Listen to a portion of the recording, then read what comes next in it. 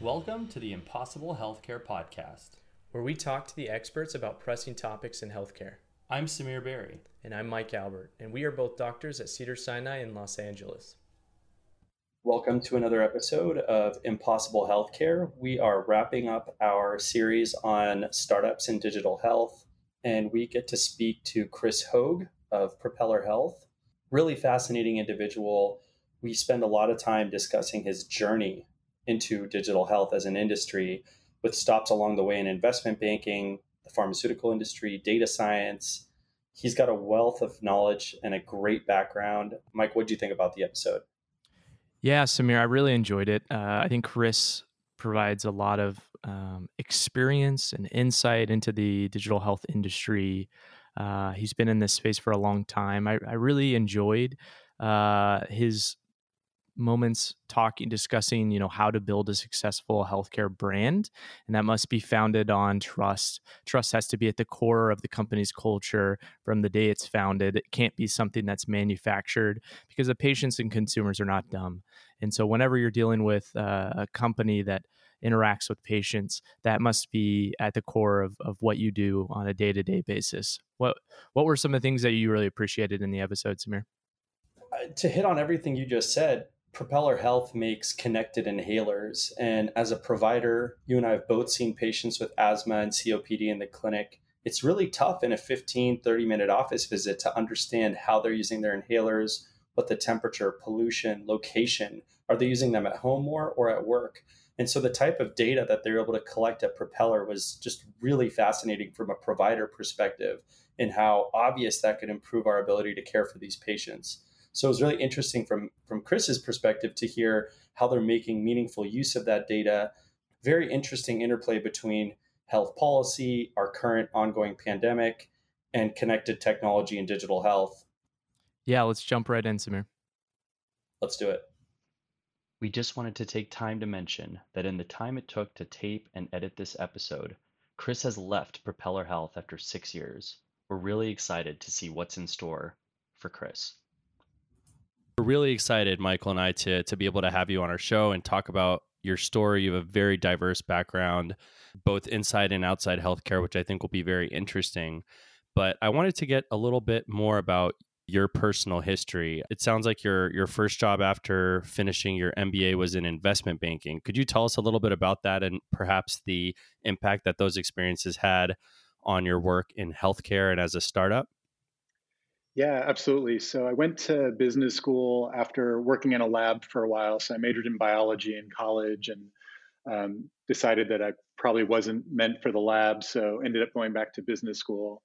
And basically, if you don't know what you're going to do when you go to business school, you pretty much end up as a consultant or an investment banker. And so I went into investment banking in healthcare in New York, which was a pretty extreme experience. I thought it was one of the competitions there is really who can work harder, and I'd always thought that I had the ability to work pretty hard, so it sounded pretty good. And it was just really intense. All the stories that you hear are pretty much true. I worked for a fairly notorious healthcare group out there with some crazy characters, but it's a very accelerated learning. I mean, when you're working that much, you learn more. When you create that many pitch decks, you learn a lot. And then also the best thing about it was just learning from very high level people. And one story in particular, I had to do a project on an HMO, and I had no idea how managed care worked. And I had to go down, and this poor guy who had one of the dawns of managed care and had been doing this for so long had to just explain to me piece by piece how it all worked, so I could write something called a bank book so we could go do an offering. And still, much of what I know about managed care is from this guy. His name was Herb Fritsch. So it's a great learning experience. And but I think I probably learned as much about people and incentives as I did about healthcare or anything else. And then my girlfriend at the time, my wife now, we both just wanted a change, and so we ended up quitting our jobs and moving to San Francisco. And that was back in 2006. And I ended up getting a job at a small-ish biotech company called CV Therapeutics. And I really just wanted to like the people that I worked with and worked for, and had a great experience there. I was kind of straddling the science side and the commercial side and sort of a commercial strategy or new product planning role. What did CV Therapeutics do? I know they were sold to Gilead, but when you were there and when you started there, what were they doing? What was your role? So yeah, CVT had one commercial product called Ranexa, generic name Ranolazine, and it was for chronic angina, so cardiovascular disease and ischemia. And it was super interesting because it was a new mechanism of action, but also made it really hard to sell because it was a new mechanism people didn't fully understand. And so the whole company was pretty much wrapped into that drug, how to commercialize it and how to look at it. They hired me into a role called new product planning, where basically I got to look at everything else. So most people are focused on the next 2 or 3 years of Ranexa. I got to focus on what to do with it in the future, lifecycle management. I worked on the pipeline. I worked on business development. So pretty much anything we were looking at, I got to do a lot of like the commercial assessments, understand the market, understand the treatment algorithms, how doctors were making certain decisions around treatment. It was a very broad and really interesting position. How does someone go from that background and jump into digital health? How did that transition happen for you? You just jump off the ledge, I think. So I had moved to San Francisco in 2006 and was working at CVT, and then we got bought by Gilead. So I was at Gilead at the time in the commercial strategy group running cardiovascular and respiratory commercial strategy, and had just gotten involved in some of the communities out here in the Bay Area and on Twitter. Twitter was really important for me in meeting some of these folks, but around what is now digital health. Back then, I was in quantified self groups and just groups of people that were really thinking a lot about the future and technology and data, improving how we do healthcare. And when you're out here and you meet all these people and people starting companies, it just, I don't know, kind of weirdly feels normal. And I got pretty lucky in some of the people that I met along the way. I've just been very fortunate in meeting people that have helped me out. And one of them ended up being one of my investors. So a guy named John Lilly, who is a partner at Greylock, or was a partner at Greylock, and before that was the CEO of Mozilla. He somehow saw a slide presentation that I had done and put online. And I had a friend, ping me and say, hey, John Lilly just tweeted out your slides. And I naively had to look up who John Lilly was and ended up talking to him for a year. And he just became really helpful while I was at Gilead, and then eventually helped me get started and funded the company and became a great mentor. You're talking about 100 Plus? That's right. That was the first company. So I started, 100 Plus in 2011. And tell us about 100 Plus for people who may not be as familiar with it. Yeah, so this was back in 2011. And back then, there was a lot of belief in the promise of bringing consumer tech to healthcare. So if we could just build things that were really well designed and really engaging, we could change behavior and make being healthy not so hard for people. And so that was really the concept of 100 Plus, was to make health not feel so hard and focus on little things that we do in our daily lives, little choices we make day in and day out. And that's what really adds up into good health and long life. And so we had created a little game mechanic called a life score, which was a dynamic longevity calculator. And we were constantly updating that based on the healthy opportunities that you conducted or executed in the app. How did you join Propeller eventually, which is what we want to spend the majority of the time talking about? But how did that turn into your role as a chief commercial officer at Propeller Health? Sure. So we had done 100 Plus for a little while. And the challenge there was back then we had the belief if we built something and we built an audience and made it really engaging, then the business model would follow. And that turns out to really not be the case. And so we really struggled commercially. We started selling, corporate wellness and things, and ended up bringing that company into Practice Fusion, where I spent a bit of time building up the data group there. We had been using some Practice Fusion data at 100 Plus and kind of knew their data well. And I was starting to look for something different. I really missed being on the front lines with, talking to doctors and talking to users or patients directly. And I had met David Van Sickle, who's one of the co-founders of Propeller, a long time ago. I think it was probably 2011 or 12. Back then, there weren't really that many companies, and so I think I knew all of the companies in digital health that had formed around that time, and ended up meeting David at a really geeky healthcare conference called Health Data Palooza in DC. And we just stayed in touch over the years. I really always liked what they were doing. And then when I started thinking about making a change, I started talking to him. So at Propeller Health, you guys have focused primarily on two diseases, that being asthma and COPD, and coming up with this, what I think is a really cool and innovative solution to kind of monitor the disease in the individual, which is a sensor that attaches to basically any inhaler, commercially available inhaler. And you get all sorts of data on the usage of that, the adherence with the medications, environmental considerations, so that you almost build out this profile of the individual and their disease. And I'm just curious, why do you think that?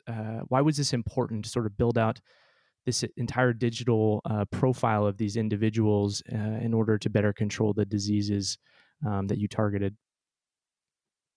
Yeah, I think it really starts at the company's beginning and with David. So David, by background, is a respiratory epidemiologist and has done a bunch of cool things, including working at the CDC. And when he was doing a postdoc, what they really struggled with, and what a lot of epidemiologists or any kind of health researcher struggles with, is lack of good data. And so he had a question: what would happen if we could track passively how people use their medications in the real world, just out in their normal day? And so started, building sensors for inhalers. And it turns out that, you can passively measure how somebody's using their medicines, and it ends up being a really important and valuable signal. As you point out, there's two types of inhalers usually that people have. So one is a daily controller inhaler that they take to try to prevent symptoms. And there you end up with really granular data on their adherence. And so obviously you can do a bunch of things to try to improve their daily medication adherence. The other signal, though, is their rescue inhaler, or albuterol. And that's what they take as needed when they have symptoms. And so this is a user just passively really telling you that they have symptoms or are out of breath. We can collect that signal, and you start to see these patterns of how often somebody's using their meds, if they're waking up in the middle of the night or during the day, if it's increasing in use or decreasing. All of these just turn out to be really valuable signals that tell you quite a lot about who's controlled and who's not controlled. Yeah, and I think that, in asthma management, it's always been about having that understanding of how well the patient's being controlled, because there's always been this sort of stepped algorithm for treatment. And so you bring up the point that we really haven't had the data to make informed decisions on how to manage these people's disease, because often we didn't know, how many exacerbations they were having, how often were they using it at night, all of these different elements that kind of comprise their disease severity and whether or not it's currently being well controlled. And so I think, as you mentioned, having these other elements, these other granular data components really informs, disease care and what treatments may or may not be effective at the individual level. Yeah, absolutely. I mean, we hear just many, many anecdotes that are all similar, that, people get into a routine and they'll go in and talk to their doctor, as they do regularly. And the doctor asks, how are you doing? Patient says, I'm fine, using my inhalers the way I always have. And then you end up with objective data about how that patient is doing. And the doc will look at it. Oh my gosh, you're using your rescue inhaler 3 times a day, every day, which is completely unacceptable and completely uncontrolled. But to the patient, they're not getting worse, right? They feel like acceleration or deceleration. They're not using it more and they're not using it less. And to them, that's controlled. But now with this objective data, the doc looks at it and says, knows that they can do better. They need a higher dose of treatment, or they need to be stepped up. And so one of the promises of collecting data like this is that you would hope to close the loop faster. So get the patient on the right dose of the right step of therapy much more quickly, because you have this objective data. It's very obvious the value that would add in a clinical interaction. So I think that's great. A lot of the digital health startups like Livongo and Virta and Omada, they're really hyper focused on clinical validation right now and running RCTs to validate what their product does. Do you think that that sort of clinical validation is something that always has to occur, that every startup should be looking at to accomplish? How do you think about that at Propeller? Yeah, absolutely. I think it's absolutely core. Whether an intervention is chemistry, small molecule or biology or technology, if you say you're going to improve a clinical endpoint, you have to prove it. And one of the reasons I joined Propeller was that based on the folks who were at the company, there's a lot of people who come out of research, both academic research and clinical research. And it was just sort of understood that this was going to be a new clinical intervention and it had to be validated and tested. And so when I was talking to David about joining, one of the things, there's a couple things that stood out to me. One was they had gotten FDA clearance in 2012. The very first program conducted after FDA clearance was a 500-person randomized trial done at Dignity out here in California. And so that was ongoing at the time I joined. And then they had a list of all of these other investigator-sponsored studies that were going, and it felt very much like a little biotech company to me. It looked like a medical affairs, list of investigator-sponsored studies. And I think one of the things that we have done well is around clinical validation. We now have something like 25, 29 published papers. We're constantly presenting abstracts at conferences, the big respiratory conferences, and it's something that we've really just invested and focused a lot on. And most of those, or many of them, are trying to prove something, validate that Propeller works. But now more and more, we're putting things out there that we might just learn from the population that would be useful in clinical practice. For instance, we just put out an abstract that showed when you puff on your inhaler, you're supposed to wait 30 seconds in between the two puffs. And we know exactly when these things happen and found that basically nobody does that. So there's a huge technique problem out there. And we put that out as an abstract, and doctors really liked it. It helped them understand, the use of these medicines in daily life and what they need to focus on.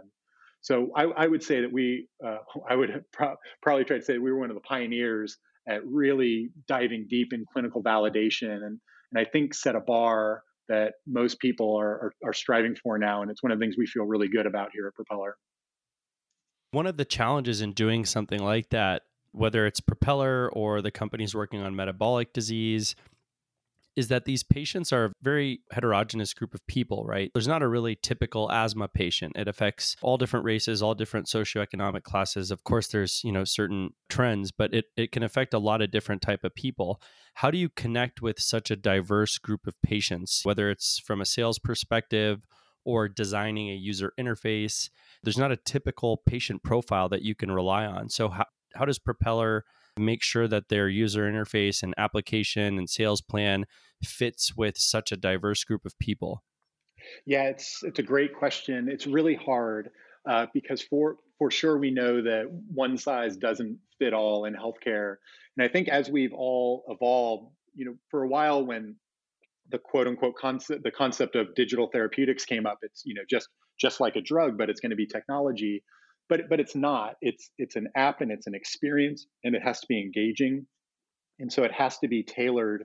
And so what we do starting out, we just talk to people a lot, and we are very data driven. So we're doing user research all the time, just talking to people. We analyze what people are doing in the app and the outcomes that they're seeing, and then we try to focus on the ability to personalize the experience somewhat. And this is a forever process of personalizing it. But the way we designed and built the app is that it makes it possible for different people to see different things in the app. So all content, all features can be triggered based on something we know. And so at the highest level, it's asthma or COPD. Those are different experiences. They come into the same app, but then people will see different things. When we learn that pollen is a trigger, ozone is a trigger, we'll show specific content about ozone and pollen. Our goal was not for someone not to come in and feel like it was supposed to be for everybody, like WebMD, here's all the potential triggers and all the things you could do about it. We really try to struggle to make it feel like it's about you. The other is just to make sure you're really diverse in who you talk to, in terms of everything, race, ethnicity, socioeconomic status, geography. We try to get a wide range and then make it friendly and understandable to everybody. So everything that we go in gets screened for fifth or sixth grade reading level. There's nothing in there that's going to be off-putting to people. I think it's just a struggle. It takes work and it takes a lot of dedication.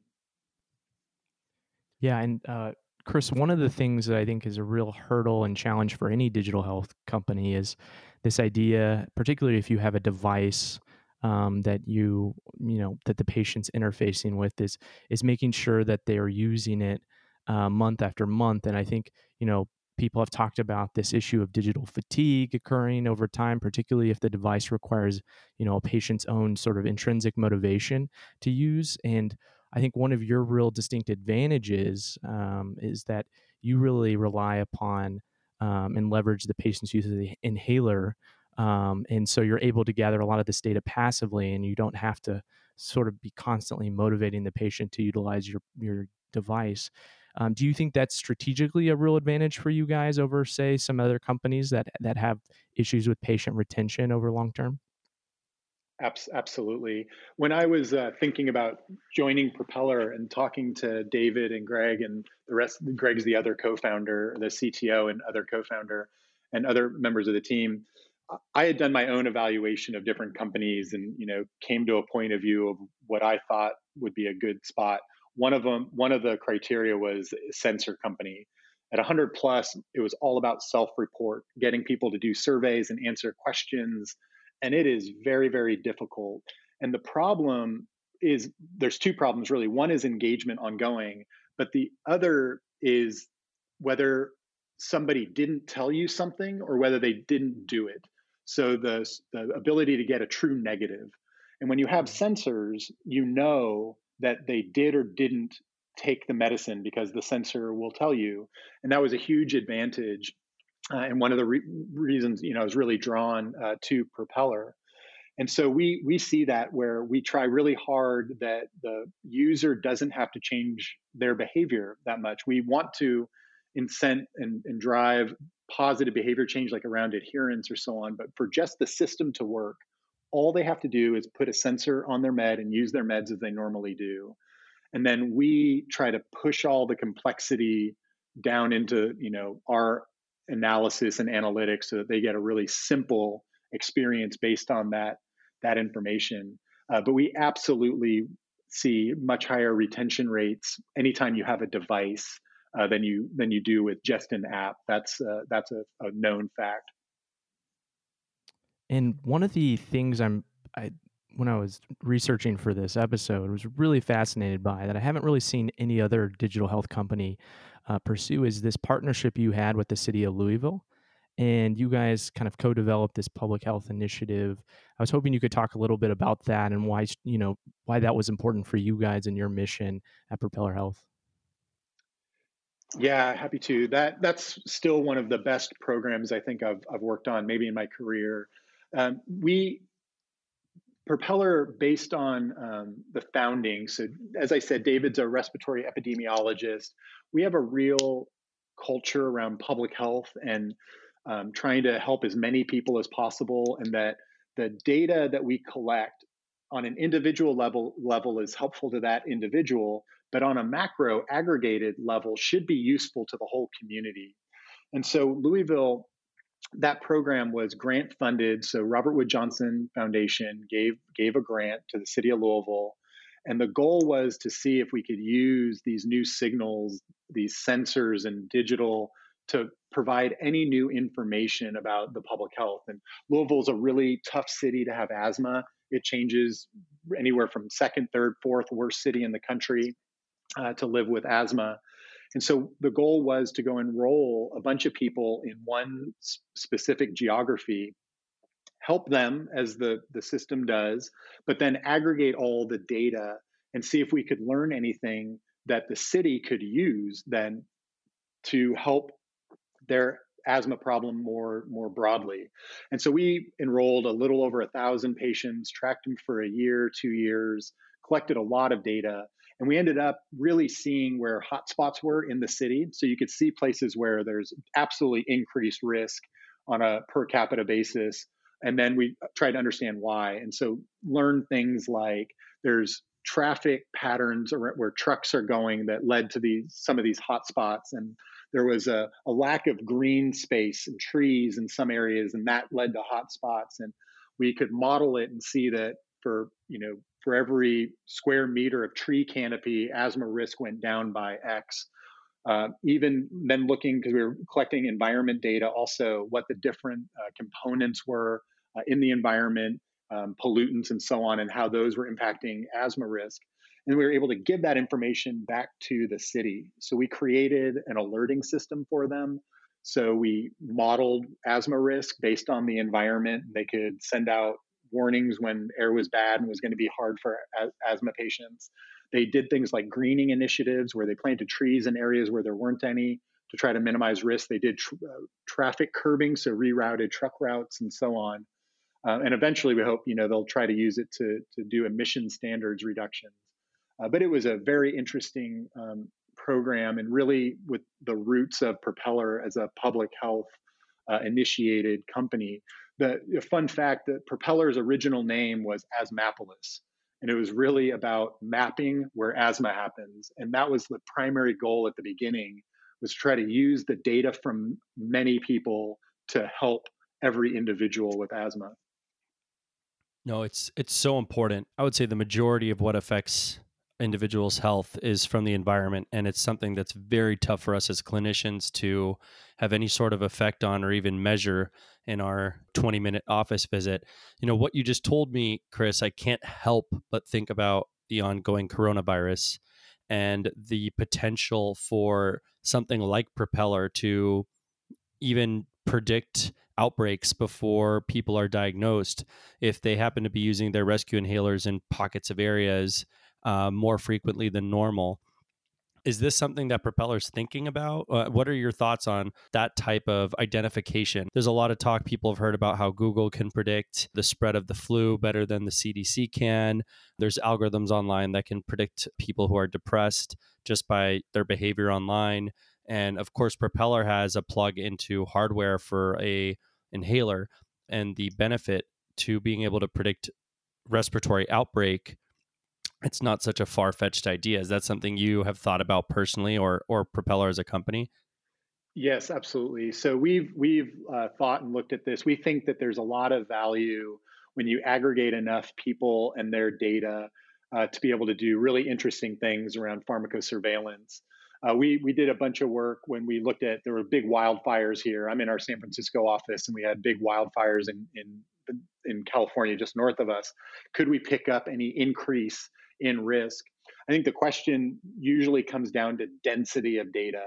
So where do you have enough people and enough data in one spot that you can tease out signal from the noise? So we were just talking about coronavirus today and looking at what cities or what places do we have enough density where we think we might be able to, is it possible you might be able to see signal from the noise? But in most places and most of these products, there's probably not enough density yet.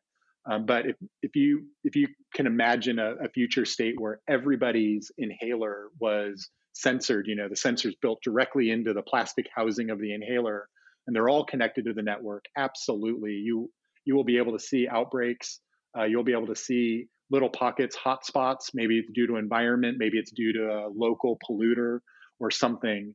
You can absolutely see this if you generate enough density in one location. There's the opposite side to this equation. The article that you just actually posted on Twitter about Alibaba issuing everyone in China a green, yellow, or red flag on their Alibaba app. People can't even get in and out of cities. They can't use the train. They can't go into grocery stores unless they have a green symbol on their app. People are unsure how they've allocated people, but it may be whether you came in contact with somebody who was diagnosed or who came, near the Wuhan area. It's all obviously based on location. And I think people with a red box are actually not allowed to leave their home. And because it's attached to the phone, it'll alert the police if you leave home. So what are your thoughts on, obviously this is an extreme example, but on patient privacy with regards to connected information, including things like connected inhalers? There's obviously an opportunity either through government overreach or hacking for this to be used in a bad way.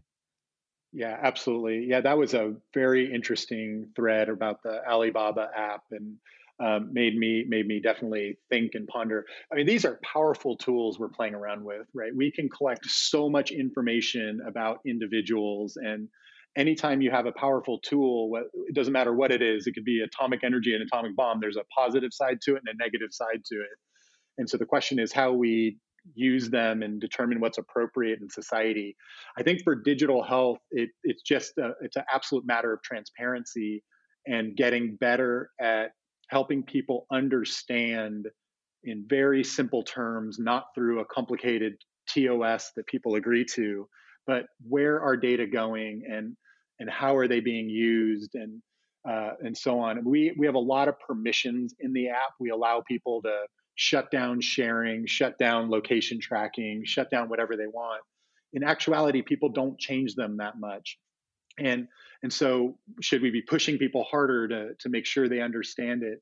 It's absolutely something that we talk about, and how to, you know, be on a path where we're continually getting better and getting more transparent and more clear. Some of these are really hard problems, just implementing things around right to be forgotten.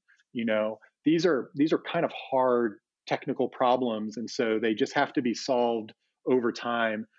Something we've talked about, you need almost like a transparency roadmap in addition to your asthma roadmap and your COPD roadmap and your physician roadmap, just a plan to just keep getting better over time.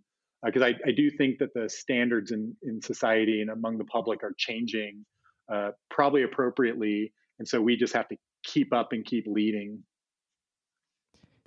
I've always wondered, I sort of have this hypothesis that, the public face is always, yes, we want to have our data. We don't want it to be misused. We want all digital health companies to be good custodians of our data. But I always catch myself wondering, do people really want their data to be protected and not utilized? I mean, we put all of our information on the internet. It's being used every second, and I just have to wonder, how serious are people in those claims? And I think you obviously still have an obligation as a company, but I'm just curious in terms of your thoughts. Like you mentioned, no one really changes those privacy settings. If you have any additional thoughts on that. No, I think that's why we really try to focus on the concept of transparency. Maybe not control or guide. You can't send it to Google, but you can send it to Segment. I don't think individuals are ever going to get into the permissions around what Sure. tools can be used, because data have to go there. I do think it is very appropriate to allow people to understand where it's going and how it's being used, and it's up to us and the community to explain those reasons. Right? We send data back to, say, Dignity, and the reason is because it's going to help your doctor in your care, Right. and so that they know where it's going. I think it brings up for me the big kerfuffle recently around Ascension and Google, right? That all this data was going into Google. I was Right. kind of a contrarian online, I think, because I thought it sounded like a really good idea. They've come out saying they support 50 EMRs or something, and they need a way to search them all and do stuff. And it was fascinating to me, the negativity online, which I totally get. And I think a lot of it there was around transparency also. I think people have no idea how it actually works, where the number of business associate agreements that any health system or any product or company signs, where data are going. And so I think we just have to be more explicit and more clear and more transparent that, yes, the data are going to these different places, but there are reasons why, and this is why you should be okay with it. Well, I think it's all about intentions, right? I think if you could assure patients that yes, we're going to share your data anonymously in an aggregated way in the name of science to help find a cure, to help better diagnose or come up with faster ways to diagnose. I would argue most people are going to be okay with that. But at the same time, if this Propeller data got in the hands of a life insurance company and they said, oh, we're not going to pay for that claim, or we're not going to cover this claim you filed because you were non-compliant with your medication. Of course, I'm being a little facetious there, but you could see where that could make people a little bit iffy about who gets that data. So I really think it's about intentions when it comes Absolutely. to people's ability or their desire to share their data. I totally agree. I mean, it comes down to brand, right? Any company, any company, especially in healthcare, that doesn't have trust as a core component of their brand that they're trying to achieve is going to get in trouble or not be super successful, because it is very complicated. You can't. I don't know. Maybe you can. I don't believe that ever an individual user is going to understand or know every way you're using the data. You want to be transparent and try to explain it, but it's pretty can get pretty complex. And so Mm-hmm. instead, you need this brand where they know that they trust you, that you're a good steward, and you're going to use it for in their best interests, and you're going to be transparent about where it's going. I don't think that people will really want to get in and say, I want to shut this knob off and turn this knob up. I think they just want to know and they want to trust, and that just is a brand concept. How do you do that as a startup that's just getting into healthcare?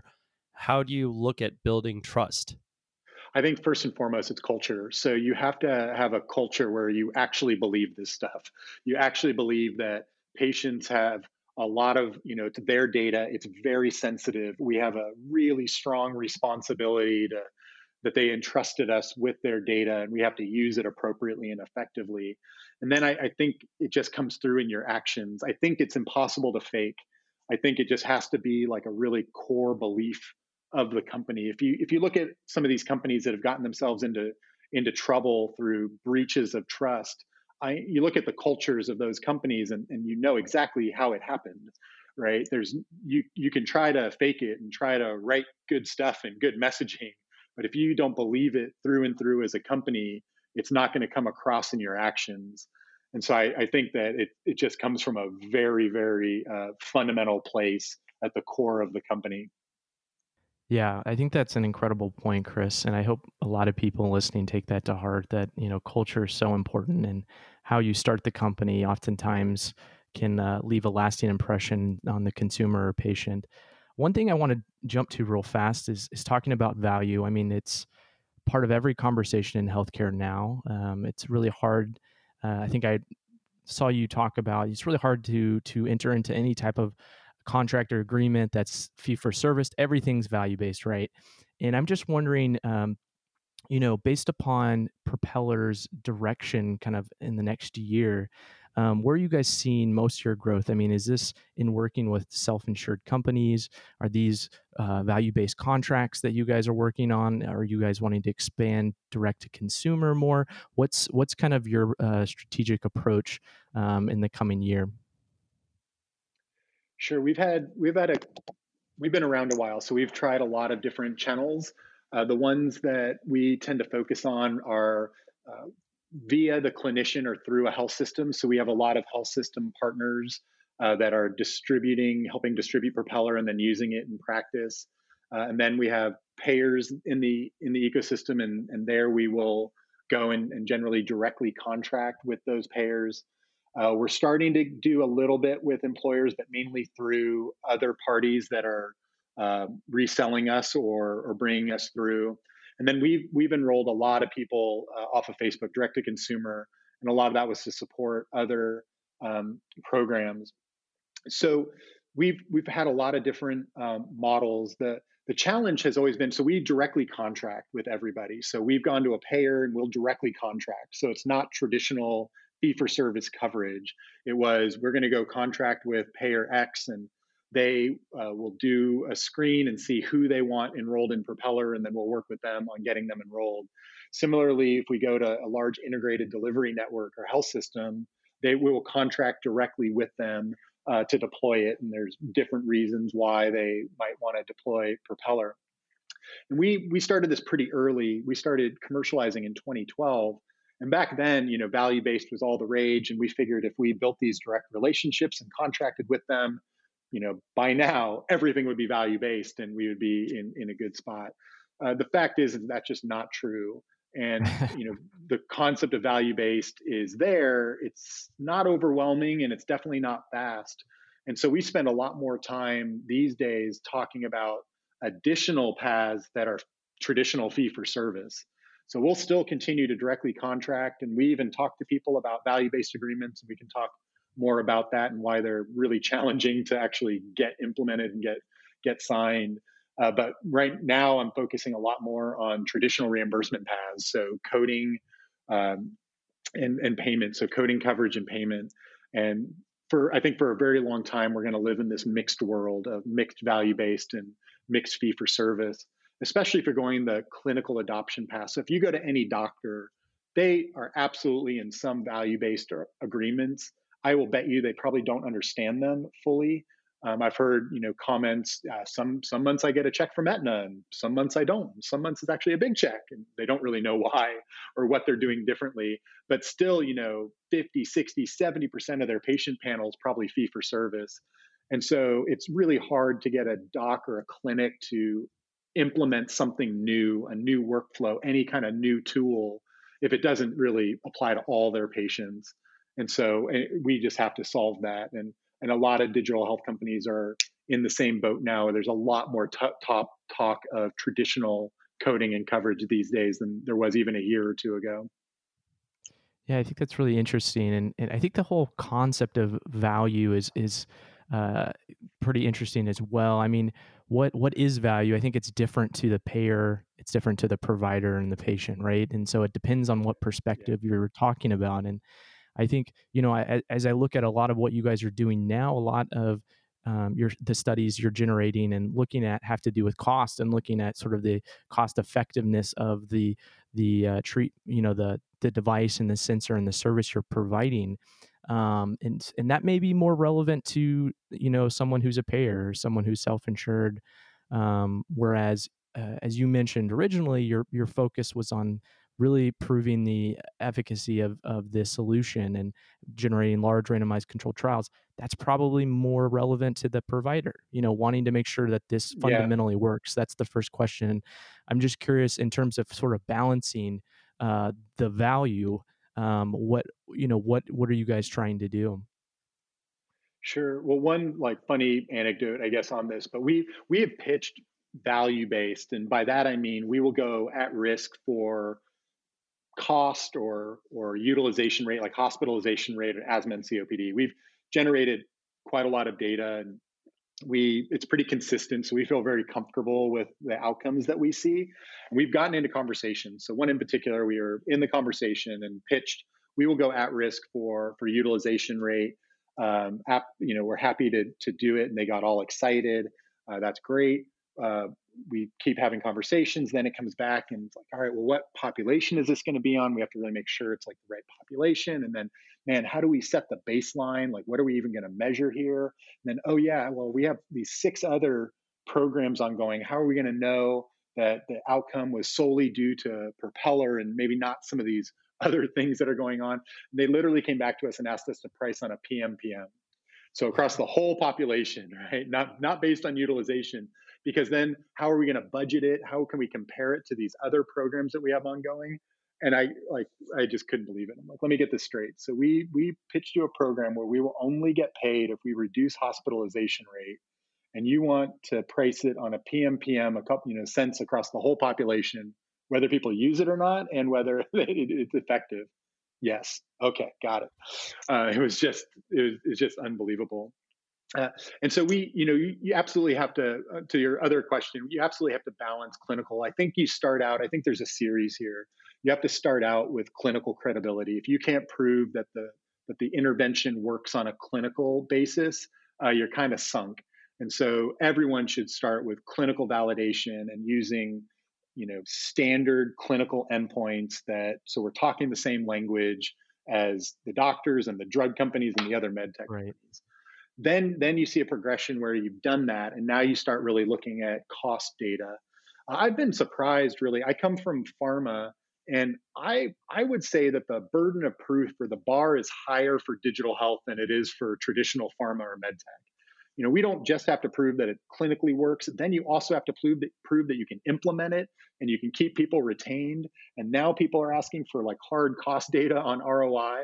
The bar is getting really, really high here. And I think it's appropriate. It's sort of frustrating sometimes looking at other industries, and it's like, well, or other sectors, like, how did they get that thing approved and adopted? I know for sure that that thing does not have a positive ROI, but it was, clinically meaningful, clinically necessary. But for us, we have to check all those boxes. Clinically validated, you can implement it, you can retain it, and now hard ROI data. You also have a difference because we are collecting data, right? And so you have the data, and so now people want to see proof from the data. So we have retention data. So now they want to make sure that people are retained because the data are there, and we're collecting, outcomes in the app, and they want to see that because the data are available. And I just think it's normal. It makes sense, but the bar is definitely different. Where do you see Propeller in terms of market segment? Do you see Propeller as a company that focuses on pulmonary disease, and they could provide many different services to help patients with pulmonary diseases? Or do you see Propeller as a sensor company, and they could apply their expertise in remote patient monitoring through sensors, whether that be asthma, COPD, or acid reflux, or post-surgical care? Or do you see Propeller as just general chronic care disease management, but not really in acute care? How do you see Propeller fit in your mind? Where does it fit into the market? Yeah, sure. So that one's easy. We are definitely not a sensor company. We have fought that for many years. We've always said that we are a hardware-enabled software company. So we believe that the value is in the experiences that you generate and the outcomes you can deliver, and that hardware is a tool to get there. We always thought that someone would be able to create hardware cheaper in at some point in the future. And so we focused a lot on the software and the engagement and the outcomes. And then we've always also been respiratory focused. And I think it's one of the reasons why we've survived and succeeded to the level we have. The focus of these are really hard problems. I am very, very skeptical of companies who say that they can create an engaging and worthwhile and useful experience across every disease out there.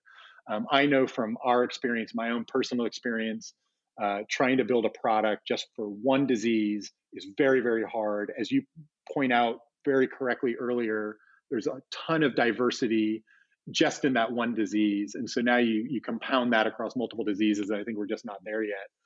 And then, Propeller was acquired last year by ResMed. And with that, we really have this belief around the focus on respiratory disease.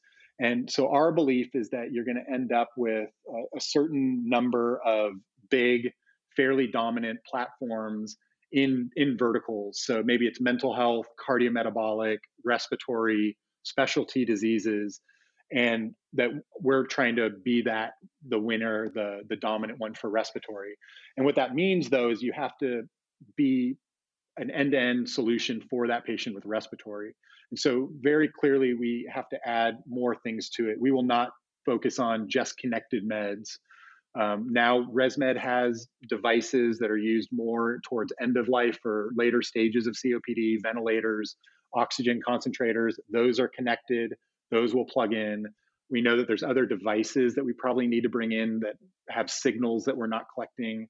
And then other modules, there's we talk about pulmonary rehab or smoking cessation, or even, a lot of these patients have comorbid depression. It doesn't mean we need to be a depression company, but it does mean we probably have to have a module or a partner that can address the full needs of these patients. So our belief is that we will focus on respiratory, but try to become the absolute most comprehensive end-to-end solution for any patient with respiratory out there, so that we can win that part of the market. I agree with you. I think I read an article on TechCrunch that you wrote about this topic, and it really resonated with me. But my question always is, how are patients going to deal with their multiple issues, right? It's very common that I see patients in clinic who suffer from a gastrointestinal disorder, and I browse at their medication list, and they also have a COPD inhaler. They're on a blood thinner for atrial fibrillation. They're suffering from hypertension, also some behavioral health issues. Do you think this fragmentation of digital therapeutics will be a problem if we're asking our patients and our providers to look at, inhaler data from one platform and dietary recommendations for their diabetes on another platform, their sodium intake for their congestive heart failure on another platform? Is there a point of having this market be so fragmented? Do you think that there's going to be entrepreneurs down the line that come up with a solution to bring everything together, even though your opinion is that a one size fits all approach is detrimental?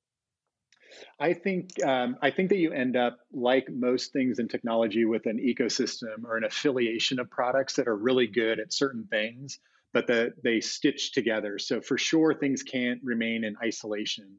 But absolutely, I think it's very difficult to be the absolute best product at managing asthma and COPD, and then also be the best product at managing IBD and depression. Now, of course, if you have a patient that has all of these, they should have the best of breed product for those different indications, and then they have to stitch together. And I think the ways that they stitch together are through identity. So we need widespread single sign-on SSO identity matching, and then through data, and that's through APIs that can talk. And so we could bring information in from those other products, or the front door app for a large health system that does where I find my labs and I schedule my visits, and whatever data can come back into there. But to think that one app is going to have the richness and diversity of features and experiences that we can develop for asthma or COPD, I think is just wrong. And if you look in the rest of your daily life, we don't have any one app to rule them all in anything. You probably have 3 or 4 content apps on your phone, right, or on your TV, Hulu and Netflix and HBO, and there's different music apps, and we have, even Facebook has unbundled itself, right? And Messenger is over here and Facebook is here, and I think it'll probably unbundle further.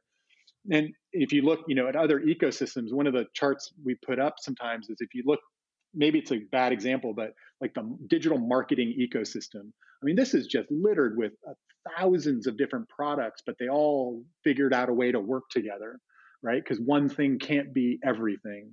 And I just really strongly believe that we should be focused on really specific and great experiences for people, and we shouldn't water them down or dumb them down to try to create one really thin horizontal thing across. Now, absolutely, people will try to come up above those point solutions and integrate them all, and that's happened the whole time I've been in digital health, and that'll continue to happen. But it is this race. A lot of people are trying to leapfrog the other. We want to be the top one and then integrate you. No, we want to be the top one and integrate you. And I think that has to shake out. But I don't think the answer is going to end up this one glorious master app that does everything super well for everyone. It's just not possible in my experience. No, I actually totally agree with that. It'd be like asking a patient, the one I just mentioned, to take one pill for everything. Yeah, there's no poly pill for everything, right? Like it just doesn't work. It just doesn't really work that way. I do think that we will need to have a thread that connects everything together, like you mentioned, digital pharmacy or something where they can go and learn how to use all these different tools that we're offering to them. Chris, I want to start talking about your really interesting background that we touched on at the beginning of the episode. And in your opinion, how has your journey made you a better entrepreneur, a better founder? From working in a lab to being in high finance and then moving out to the Bay. Some of the other founders that we've talked to on our show, they haven't had such a diverse background. Yeah, I feel really, lucky and fortunate. I've always maybe made crazy decisions, but I've always just tried to go and find a role or a job that sounded really interesting and fun to me, where I thought I would learn a lot and enjoy the people I was working with. And then when it was time for a new jump, I've made that jump. And I definitely see pieces from my background, come up here at Propeller. I mean, from from my biology, molecular cell biology days. I spend a lot of time with data and how you prove different tests. And from investment banking, I definitely learned a higher level holistic view of healthcare. I had to work in med tech and life sciences and managed care and services, and you kind of start to understand how they're stitched together. I don't even want to know how many pitch decks I made, but you really learn how to like tell a story, stitch data together to tell a compelling story. And I've seen that come up over and over here. Then I worked in pharma for a while. So I think that directly translated. We've done a lot of work and a lot of partnerships with respiratory pharma companies here at Propeller. And I think part of that's we're able to speak the language. I was lucky enough to bring a friend over that I worked with at Gilead, who was in the commercial strategy and then corporate development group there. And he's been running our pharma BD efforts for the last 4 or 5 years. And I think we just speak their language. When they talk about MLR, med legal regulatory review, and how brutal it can be, like we've sat in those meetings, we know what it is. We give them confidence that we can help them get through it, and we know their pace and what drives them. So I absolutely see these different pieces come together in weird different ways. I feel really lucky to be here in this industry at this time. Like we all collectively are still very early in this industry, and now I think we passed the point of no return where it's very clear that digital health, however you define that, is a thing and is going to be around forever. And we're going to watch this industry develop from its very inception to who knows where it'll be in 20 years when hopefully we're all still working in it.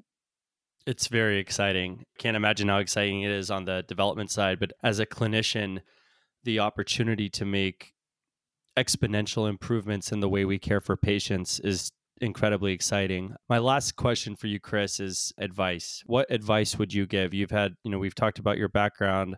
You've had an incredibly successful career. It's clear how passionate you are for this industry and for doing the best for patients. For people that are listening that are trying to get involved in digital health, they have a really good idea. They want to get it off the ground. What advice would you have to them? Yeah, it's a great question. I mean, it's gotten to be a really crowded field. And so I actually think it's harder now than it was back, 10 years ago when a group of us were trying to get into it.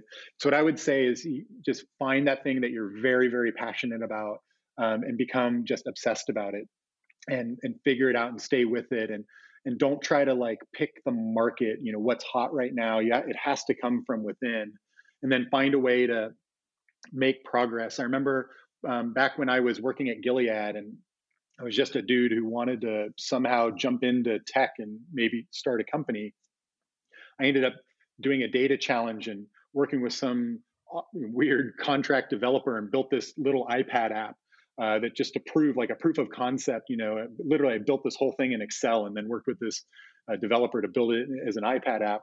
But start making progress. You have to show that you're really committed and like want to do it. And you have to stand above a lot of people that are flooding in because they think it's a big market opportunity.